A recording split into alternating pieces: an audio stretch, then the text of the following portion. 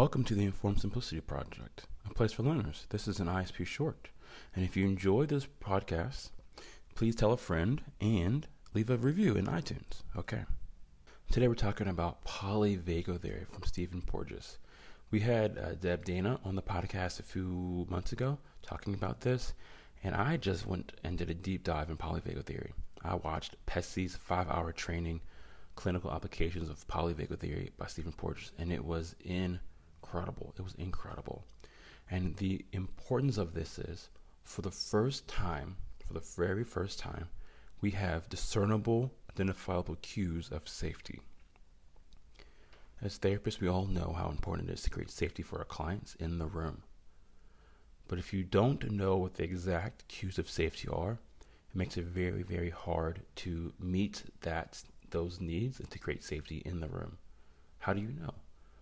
Many of us can't tell when a client is being really, really still because they're afraid, or being very, very still because they feel safe enough to explore their own experience.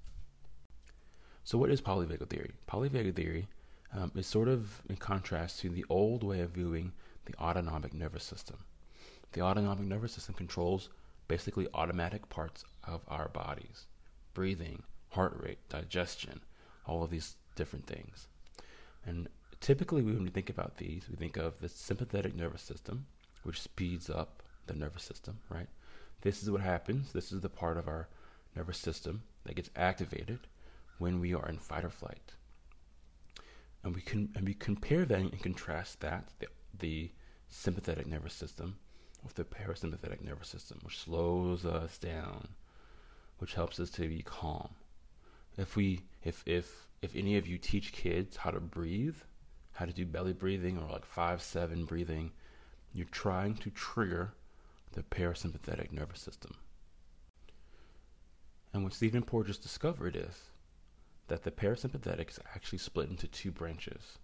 One branch for safe and social, and another branch for freezing. Now, where we get stuck is when we go into freeze. So Porges says that our autonomic nervous system is actually structured like a ladder. At the top, when we are in a positive parasympathetic response, he calls that safe and social. That's when we're able to engage with other people and regulate our emotions and feel calm. And he says this is the state we have to be in order for our bodies to naturally heal and grow and recover. But if we are met with any sort of threat, we drop down into fight and flight. We drop down the ladder into fight and flight.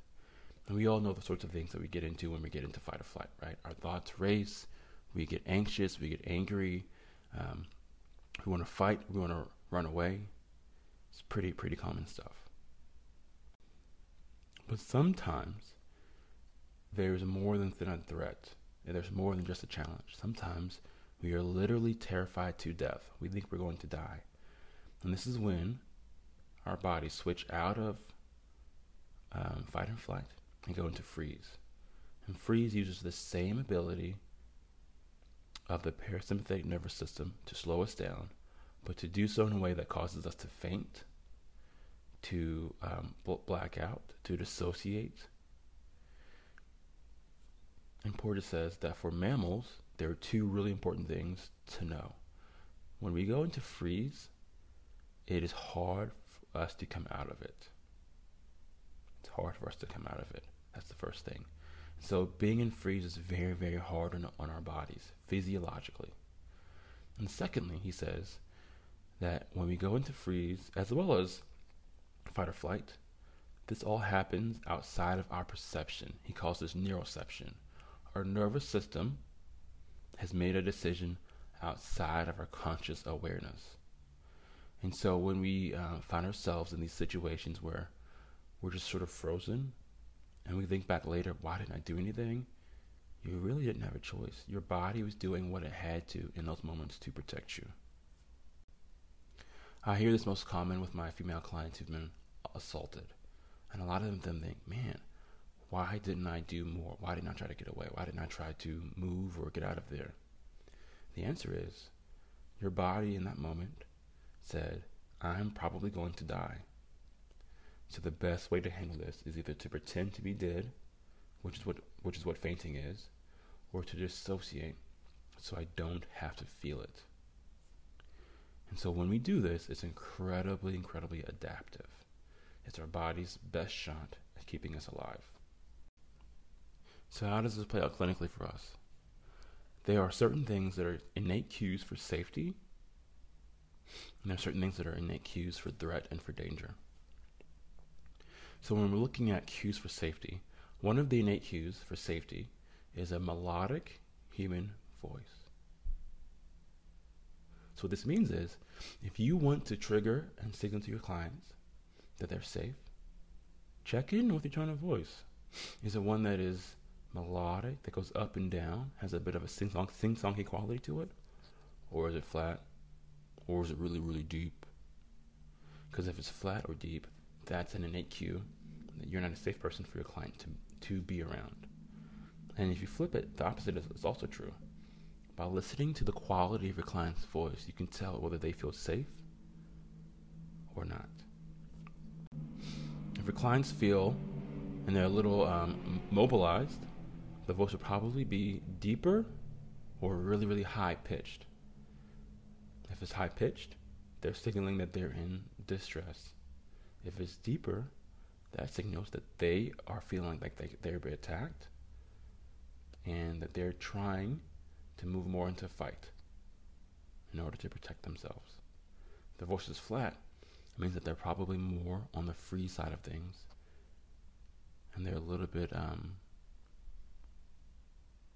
in a place where they don't feel like they can mobilize energy if they need it. Another big cue of human safety is when the muscles around the eye are triggered. These are the same muscles that make us smile. Genuine smiles are defined not by the smile on our mouth, but by the crinkle in our eyes. When that happens, those are innate cues to people that we're safe. And on the flip side, when there is no movement in the muscles around the eyes and up, that means that our clients are probably more in a freeze response. They don't feel safe enough. They have to be a little bit dissociated to be in the room.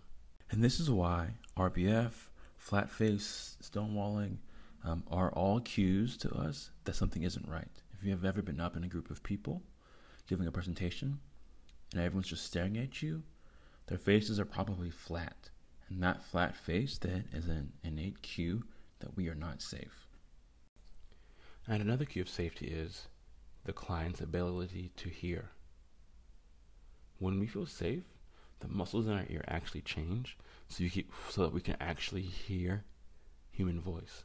But when we don't feel safe, the muscles in our ear change so we can hear low tones and sounds, which are usually the sounds and tones of predators. I see this all the time now with my son. He's really young, and whenever it rains and then it thunders, he gets afraid. It's because those low tones are innate cues that there's a predator around, that he's not safe. So what does he do? He usually comes running to me or to his mom. Now, what is therapy then? Therapy is a neural exercise. That's what Porges says. Therapy is us bringing safety into all aspects of a client's life. And so when someone can safely go into fight or flight, that's what we call play. When he says this, it blew my brain, because I can definitely think of people that I knew in college that we'd be playing intramural sports with, and they'd be freaking out, taking it way too serious. There are other people you play with, and you just have so much fun. And that's a very clear picture. That's a picture of someone who can either go into fight or flight with safety and play, or they take it as though it's an actual threat. And if we can take safety into freeze, into immobilization, that's when we get intimacy. That's when kids can feel safe in the arms of their mothers. That's when me and you can feel safe in the arms of our lovers and of our partners. And that's when we can feel safe enough to dissociate safely through meditation or hypnosis or other sorts of mind-body experiences.